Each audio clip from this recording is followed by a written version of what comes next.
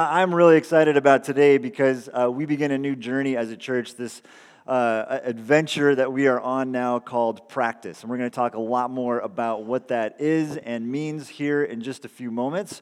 But before we get to that, I wanted to give you guys a quick update. A few months ago, we told you a little bit about our friends Samantha and Stephen Mockford. They were missionaries in the Far East for several years working with students, and they one day got a knock on their door and said, hey, you've got 3 days to get out of the country.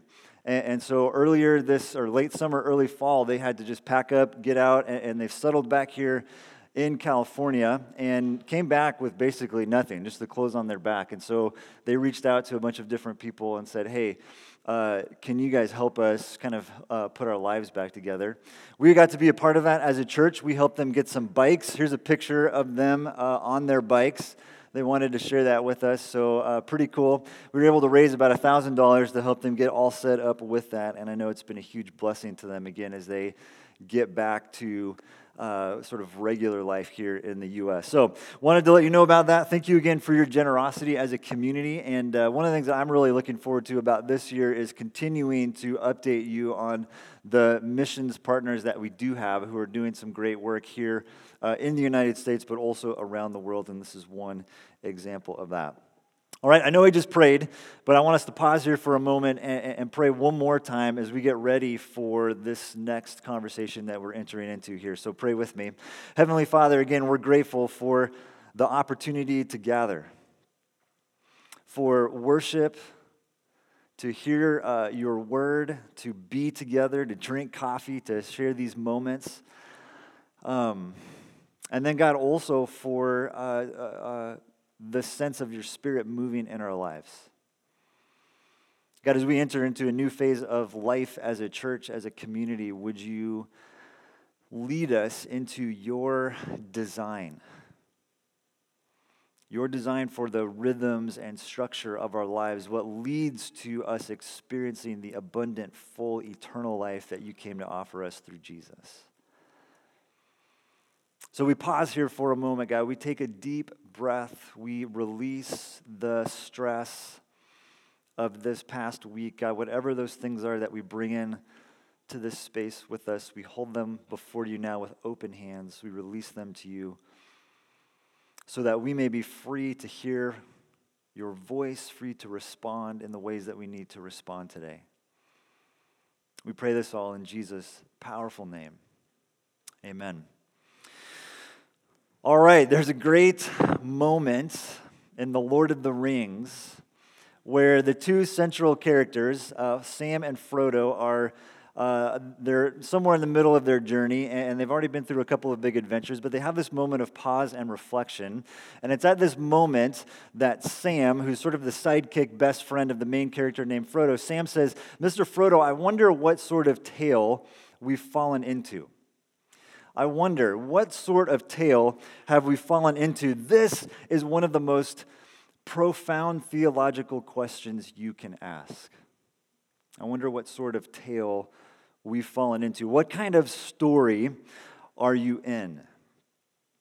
To be a follower of Jesus is to live in a story that is still in process, a story that is still being written.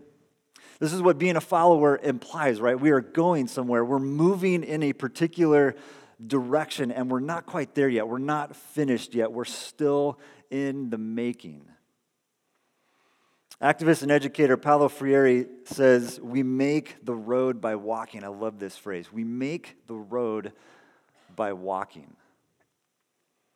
This is the kind of story that we are in. We are in a story that's a journey, that is a road that we walk, a path that we take. Faith, following Jesus, is not a destination. It is a way that must be walked. Not just something to think about or read about or even to meditate on, as good as those things might be. It is a way that we have to walk. You must walk it. And it's in the walking that we discover what the New Testament writers call Zoe Aionios. Zoe Aionios. This is most often translated as eternal life, but it literally means life of the ages or life to the full. The way of Jesus is a path that we walk that leads us to become more alive, more human, more us. For far too many of us, we either don't understand the story that we are a part of, or we are a part of a story that feels like it's already been written for us. The path has already been carved out. We're just sort of going through the motions, trudging along because this is all we know. What else is there? And the invitation of Jesus is, oh, there's so much more. There is so much more. And that is what this adventure, this experiment that we're calling practice is all about. We are going to dig into this moreness, the moreness of what it looks like to walk in the ways of Jesus, to be formed in this thing called the kingdom of right relationships, formed into Zoe Aionios, full life, eternal life. So what we're going to do today is we're going to look at the first of these practices.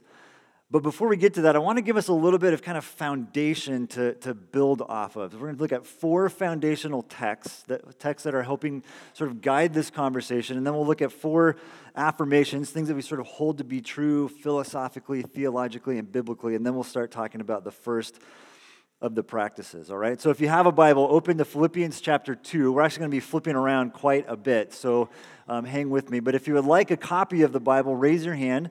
And someone on our team will come around and make sure you have one of those. Also, that is our gift to you. If you need one, want to take it with you, go ahead and take that with you this morning. But we're going to begin, again, flipping around to a couple of different places. We're going to begin in Philippians chapter 2. This first passage is from the NRSV. Everything else will be from the NIV. This is from a writer named Paul, a man who wrote a lot of what we now call the New Testament. He says, "Therefore, my beloved,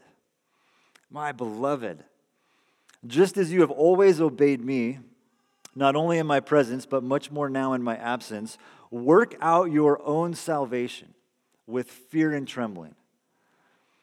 For it is God who is at work in you. Work out your salvation, for it is God who is at work in you, enabling you both to will and to work for his good pleasure."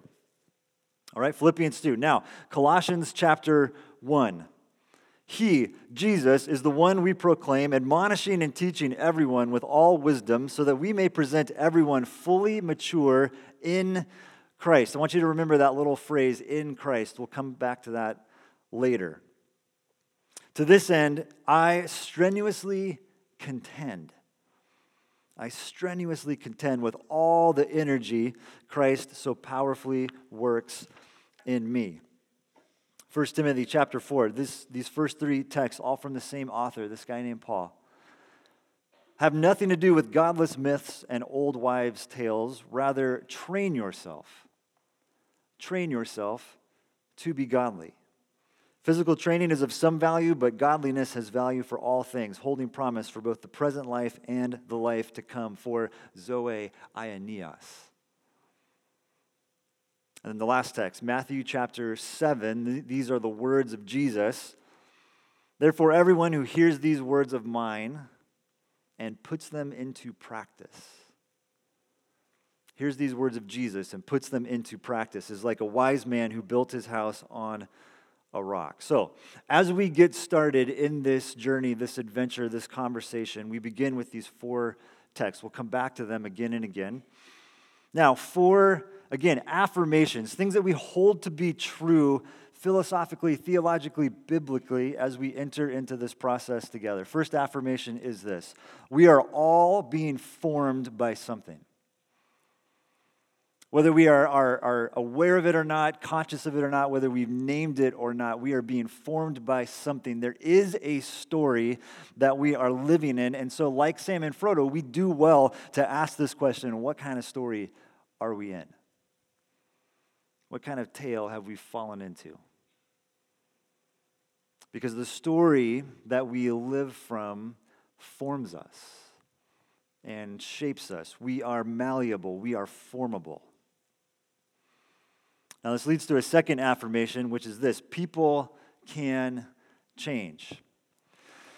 Now, this is a deep subject. There's tons of debate out there in the world about whether or not people can actually change. There's hard science, soft science, there's nature versus nurture, questions of brain wiring and spirituality that go into this. We're not going to get into all of that right here, but we just want to say that we do believe people can change.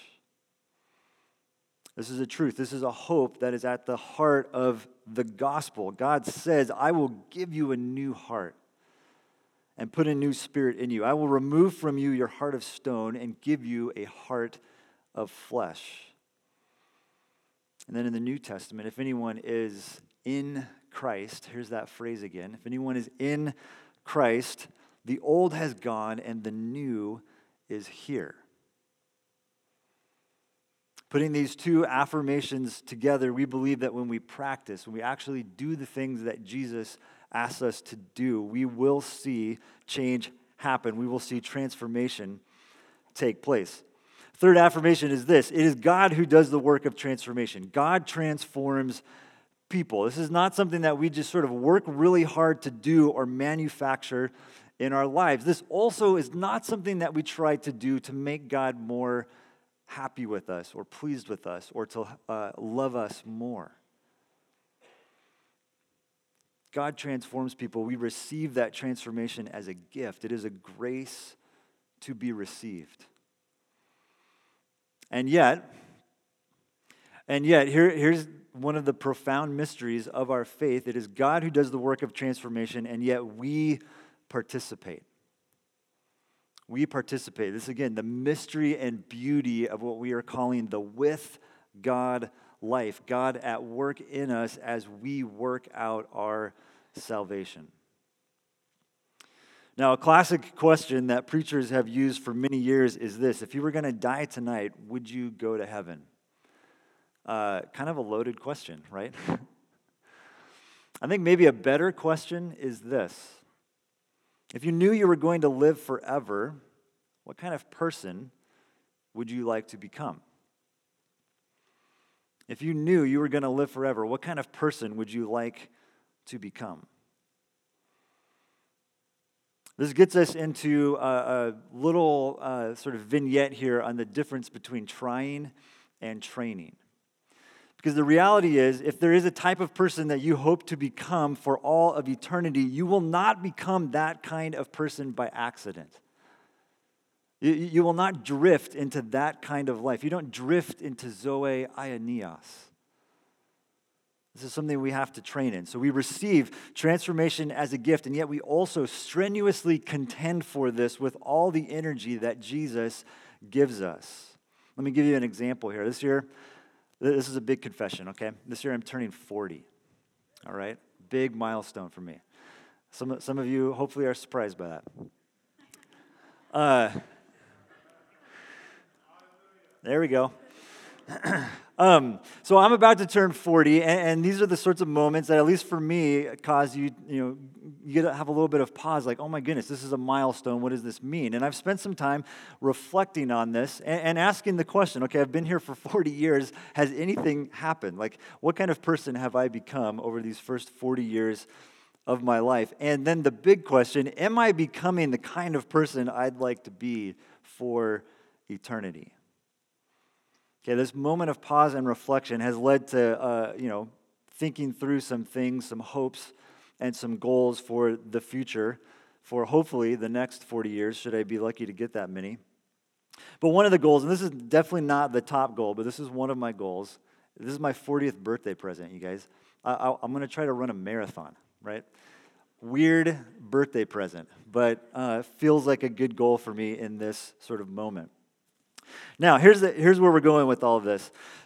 Something that's become abundantly clear to me as I get older and older, later and later into my 30s, is I cannot just go do physical activities. All right? I cannot just roll out of bed and go run a race the way that I might have been able to do when I was much younger. And so at this stage of life, running a marathon is going to require arranging my life in a particular way. It's going to require some effort, some discipline, and some training, unfortunately. I could show up for the race and try really hard, and I'm certain I will die at mile 15. Like, that's just how that is going to go. I can try really hard, or I can train. I can prepare my body. I want to become the kind of person who can run 26.2 miles. And so in order to do that, I work out. I strenuously contend. I practice. This is the difference between trying and training. Are you with me? Following Jesus does not mean that we try really hard to be a super religious, uber spiritual person, but it does mean that we train. We are intentional about what forms us. Dallas Willard says it this way: in order to sustain and develop a life of loving abandonment to God, right relationship with God, an overall plan of life is required. Incorporating, here's the word, practices that care for the inner person. These, he says, are the familiar disciplines for spiritual life. In order to sustain and develop a life of loving abandonment to God, an overall plan of life is required, incorporating practices. All right, so this is some of the background to this conversation that we now step into. I want to talk for a moment about how this is going to work, some of the logistics involved in this. Because again, we want to engage in these practices not just to feel good about ourselves, but to experience this full life that Jesus offers us. So what we will do over the course of 2020 is consider 8 different practices. We're going to look at Sabbath, fasting, prayer, solitude, confession, reading, service, and celebration. 8 different practices, and here's how this is going to work. We're going to spend a Sunday gathering introducing you, inviting you into one of those 8 practices. That's what we're doing today. We're going to talk about Sabbath here in just a moment. This, though, is only the tip of the iceberg. After that, in our groups, you are going to spend the next 3 to 5 weeks processing, experimenting, trying things out, learning from each other, helping each other out along in understanding and living out this particular practice. So today we're talking about Sabbath. The next 3 to 5 weeks in groups, we're going to be wrestling with how do we actually practice this thing called Sabbath in our lives. Our kids are going to be going through this as well. They're doing this activity over there right now called the Sabbath box. Parents, you'll have to find out what that is after the gathering. But they will also have some resources that they take home with them that you guys can work on together as a family. I think that's going to be super fun for us to do. One of the key things, though, you should hear is this. In order to really engage with this, you need to be in a group. Because, again, it's in that space with 8 to 12 other people in a living room where you're really going to get into what does this look like? How do we live this out? There is a ton of content out there in the world on practices. We've given you some of that in the worship guide. On Thursday of this past week, the Bible Project released a 14-part series on Sabbath. I was like, oh, thank you, Bible Project. That really helps. I've only watched a couple of the videos, but they're very good. My point is there is an overwhelming amount of content. You could spend the next 4 weeks just on your own reading through all of that, watching all of that. What you cannot easily replicate, though, is the experience of working this out in community with other people. And so again, a big invitation now, join one of our groups if you're not currently involved. We have information about it. There's a group table right in the little lobby here, and then the Connection Point tent has information, and then the app and the webpage have all of it as well. All right, that was all the introduction. You guys ready now to talk a little bit about Sabbath? A couple of thoughts here on this first practice of Sabbath before we close with communion and worship. Sabbath comes from the Hebrew word to rest, and traditionally it has meant this day of ceasing from work. And I think an important question to ask is, well, why do we begin with this particular practice? Why start with Sabbath? Why not start with like reading our Bible or something like that? Well, we start with Sabbath for a couple of reasons. One is this. We begin here because I think this is actually the foundational practice of all the spiritual disciplines. You can almost connect them all back to this idea. It may also be the most challenging for us as busy people here in Davis, California. It might be the most countercultural of all the practices. And so we begin with this one because the practice of Sabbath is about recognizing the sacredness of time. And no matter who you are, what stage of life you might be in, we all have to sort of wrestle through how do we use the time that we've been given. I came across a new term recently, time famine. There's sociologists and social commentators who are arguing that we exist in a world of time famine. That we are so busy, rushed, hurried, we're stretched so thin that we now have this lack, we constantly feel this lack of time and margin in our life. I think a part of that is because we've turned time into this commodity. We've rejected time as a sacred gift. And so one of the invitations of the Sabbath as a practice is to reclaim the sacredness of the time that we have. I want us to see how this works through three different lenses. First lens is this: we need to view Sabbath as an act of resistance. Sabbath as an act of resistance. A little bit of the Old Testament story. God comes to this guy named Abraham and says, I'm going to bless you. Your family, your descendants are going to be the vehicle through which I bring salvation and restoration to the world. Big calling, right?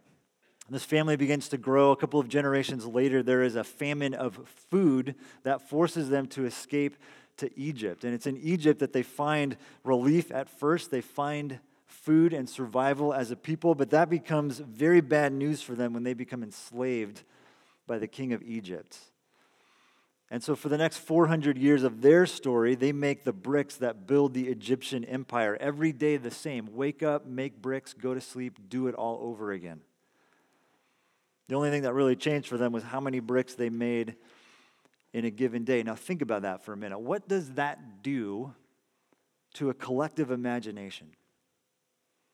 Wake up, make bricks, go to sleep, do it again. Generation after generation, where all you are is a brickmaker, a cog in a machine, only useful in your ability to produce something. Then, all of a sudden, this extremely disruptive moment, God shows up, this God that you've heard some rumors about, shows up, rescues you from slavery, leads you to freedom, and then out in the desert tells you to do this: observe the Sabbath day and keep it holy, as the Lord your God has commanded you. 6 days you shall labor and do all your work, but the seventh day is a Sabbath, a rest to the Lord your God. On it you shall not do any work, neither you, nor your son or daughter, nor your male or female servant. Even your animals get a break. Any foreigners residing in your town, so that your male and female servants may rest as you do. Remember, you were slaves. You were slaves in Egypt, but the Lord your God brought you out of there with a mighty hand and an outstretched arm. Therefore, the Lord your God has commanded you to observe the Sabbath day. This God says, you are not a slave. You are not a machine. Time is not meaningless. It is sacred and it is holy, and there are some days that are different than other days.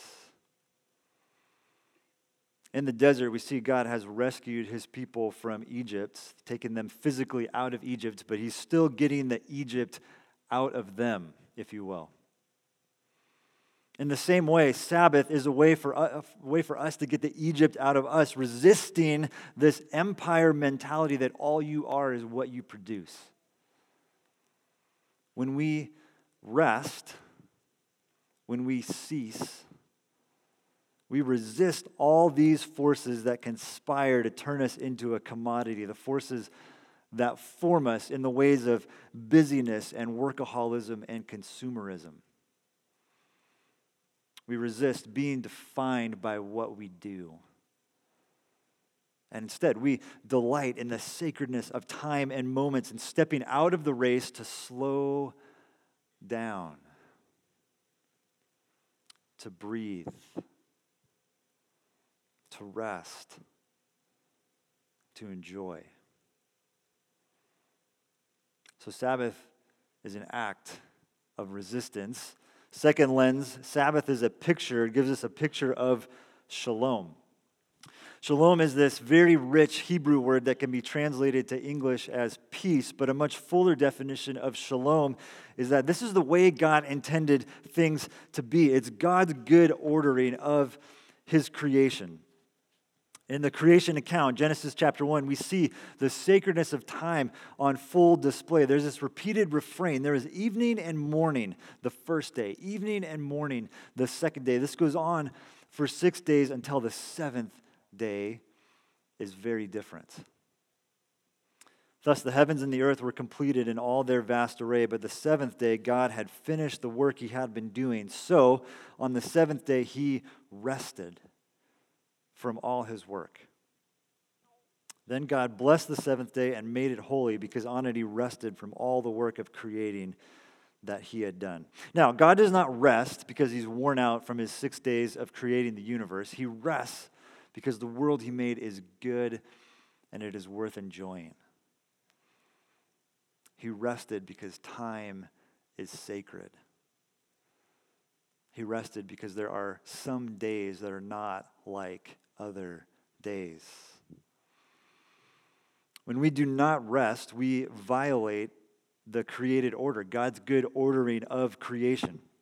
One very simple example is this: we need to sleep, and we will die if we don't sleep. And in the same way, we kill ourselves a little bit every day when we do not cease and rest. Rest is a good gift, which leads us to the third lens. We also see Sabbath as a grace. When Jesus says the Sabbath was made for man, not man for the Sabbath, he is saying this day off is for you. This is a gift. It is a day where we remember it's not all on us. We don't carry the weight of the world on our shoulders. The earth will still turn. The sun will still come up. Widgets will still get made. Stuff will be bought and sold, and we don't need to be a part of it for that day. It is a gift. It is a grace. A reminder also that we cannot save ourselves. We cannot work enough to justify ourselves. As our kids sing, Jesus has the whole world in his hands. He has done the saving, justifying work for us on the cross through his death and resurrection. And so we can rest, both in the sense of taking a break from work, but also in this very deep soul sense of a secure identity because of what God has done for us. And this is really good news. Now, this series, this conversation, adventure, whatever you want to call it, called Practice, is sort of a passion project for me. So much for me has gotten unlocked in my life by engaging in these practices, by seeing discipleship as formation, not just as a sort of program that you do along with all the other things that you are doing. So I've been really looking forward to this series and what this is going to mean for our community. I've also been looking forward to this particular week, but for some different reasons. We started with Sabbath again because I think it is so foundational to all the other practices. But I also picked it first because out of all of them, I thought this is the one that I am an expert on. So let's start with that one, right? Let's start with the one that I know the best. And the past 4 or 5 months, I've realized that I am back to the novice stage when it comes to this practice. I want to share real quickly just my kind of overview of my journey with Sabbathing, and then I'll give you a couple of things to think about as you sort of create your own plan, and then we'll close. Several years ago, when Amy and I were living in Boston, she'd just finished grad school and started working full time. I had transitioned from working 3 or 4 different jobs to full-time ministry, and our schedules were packed full of things. I had a lot of things going on at night because I was doing student ministry, and she, had more of a 9-to-5 sort of job. And we just had this sense that wow, we are going really fast, and we're going to get burnt out if we keep going at this pace. So for us, Sabbath began as let's just have a day off. Let's just have one day during the week where we don't work. By the way, my supervisor at the time, and keep in mind this was a ministry job, said, hey, this is great that you're doing this practice called Sabbath, but just don't let it interfere with your work, which is interesting.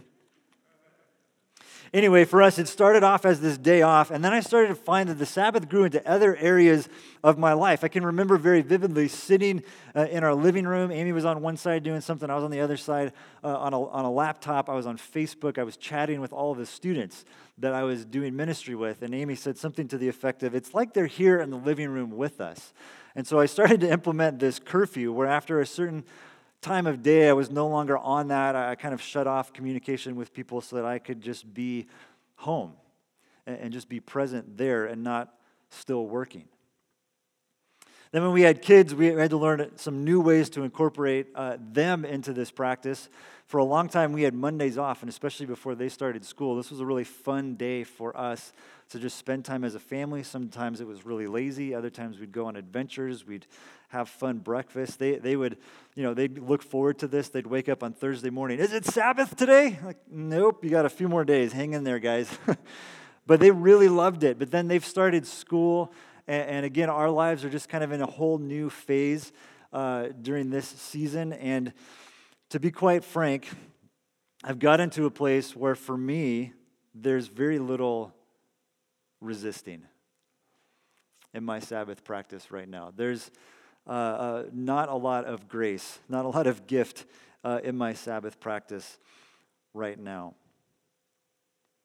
And so I'm really excited about the next couple of weeks because I think for me, for our family, we need a big recalibration with this and some ways to figure out how do we practice this in this new stage of life. Now, even though I've totally revoked my expert card, I do want to suggest a couple of things that I think are really helpful as you create a Sabbath practice for yourself.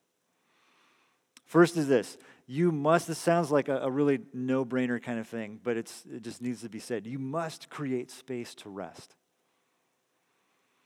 And I know for each of us in this room, we are different. We're in different stages of life, and we have different personalities, and we engage with God in very different ways. Some of us do that by reading a book, others by being in nature. There's a lot of different pathways in which we connect with God. You'll have to figure out what some of these things look like for yourself, but you must create some space to rest. Whether that's a full day off, whether that's a series of afternoons or series of moments, whatever it looks like for you, you need to be off the clock. So whatever you need to do to make sure for this time, I will not work. Do what you need to do to make that happen. Second thing is this. I think it's really helpful to turn off your phone or close your laptop or do whatever you need to do to make sure that communication, connection is not interrupting you. This is a big one for me. I've been really bad about this. Third, I would suggest not spending any money. Now, if you want to go out for a nice cup of coffee, if you want to go to brunch, I think those things are great. What I'm talking about here is Sabbath is not the day to go run all of your errands. It's not the day to do retail therapy on Amazon. As much as you can, try not to engage in your normal consumer patterns. And then on the positive side, in the space that you create, say yes to one or two things that you find fun, that bring you joy, that allow you to feast and to celebrate and to receive that day, that moment as a gift. Say yes to whatever reminds you you are a creature and you have a creator and Savior who loves you. And that you are so much more than what you do, what you produce. I don't know what you need to do. Maybe it's read a good book. Maybe it's go on a long walk. Maybe it's spend some time alone. Maybe it's spend some time with the people that you really love. Maybe you listen to your favorite album or watch your favorite movie. Maybe you play with your kids for an hour without being interrupted. Maybe you go to the park, ride your bike, hike a mountain, eat a great meal, drink some wonderful wine, have a great conversation, get lost in your favorite hobby. Find what you need to do, those 1 to 2 things that you can say yes to. And then remember the sacredness of time. That not every day is the same. Remember the gift of being human. You are a creature, not a machine, a person, not a producer. And remember the good news that it is Jesus who saves us and justifies us, that in him all things hold together. And then may you have a blast. So much fun exploring this practice and what it looks like for you. Let's pray. Father, we are people who want to do a lot of things and achieve a lot of things, and so oftentimes we say yes to so many things that fill up our lives and our schedules, that push us into this place of time famine, where it feels like we're so busy, we're stretched so thin. So, Father, we begin by repenting, confessing that we have lost the beauty and sacredness of the time that you have given us. Father, give us creativity, inspiration as we begin to experiment and engage in this practice, what it might look like to say yes to some things, to say yes to rest, to resist the forces that want to turn us into a producer, a commodity. May we be reminded of your great love for us, that you are the creator and sustainer of all things. And there are things that we get to do in the world that are good, but we hold those loosely and we trust that even when we stop doing them, you are with us. You are holding all things together. And Father, thank you for the deep truth that it is Jesus who has done the work of salvation on our behalf, who through going to the cross, dying that death, his resurrection from the dead 3 days later has made it possible for us to be in relationship with you, which brings a deep sense of soul rest. Not needing to prove ourselves or earn anything, we can live in your kingdom, in your rhythms, in your way of life. Thank you for this good gift. We pray this in Jesus' name. Amen.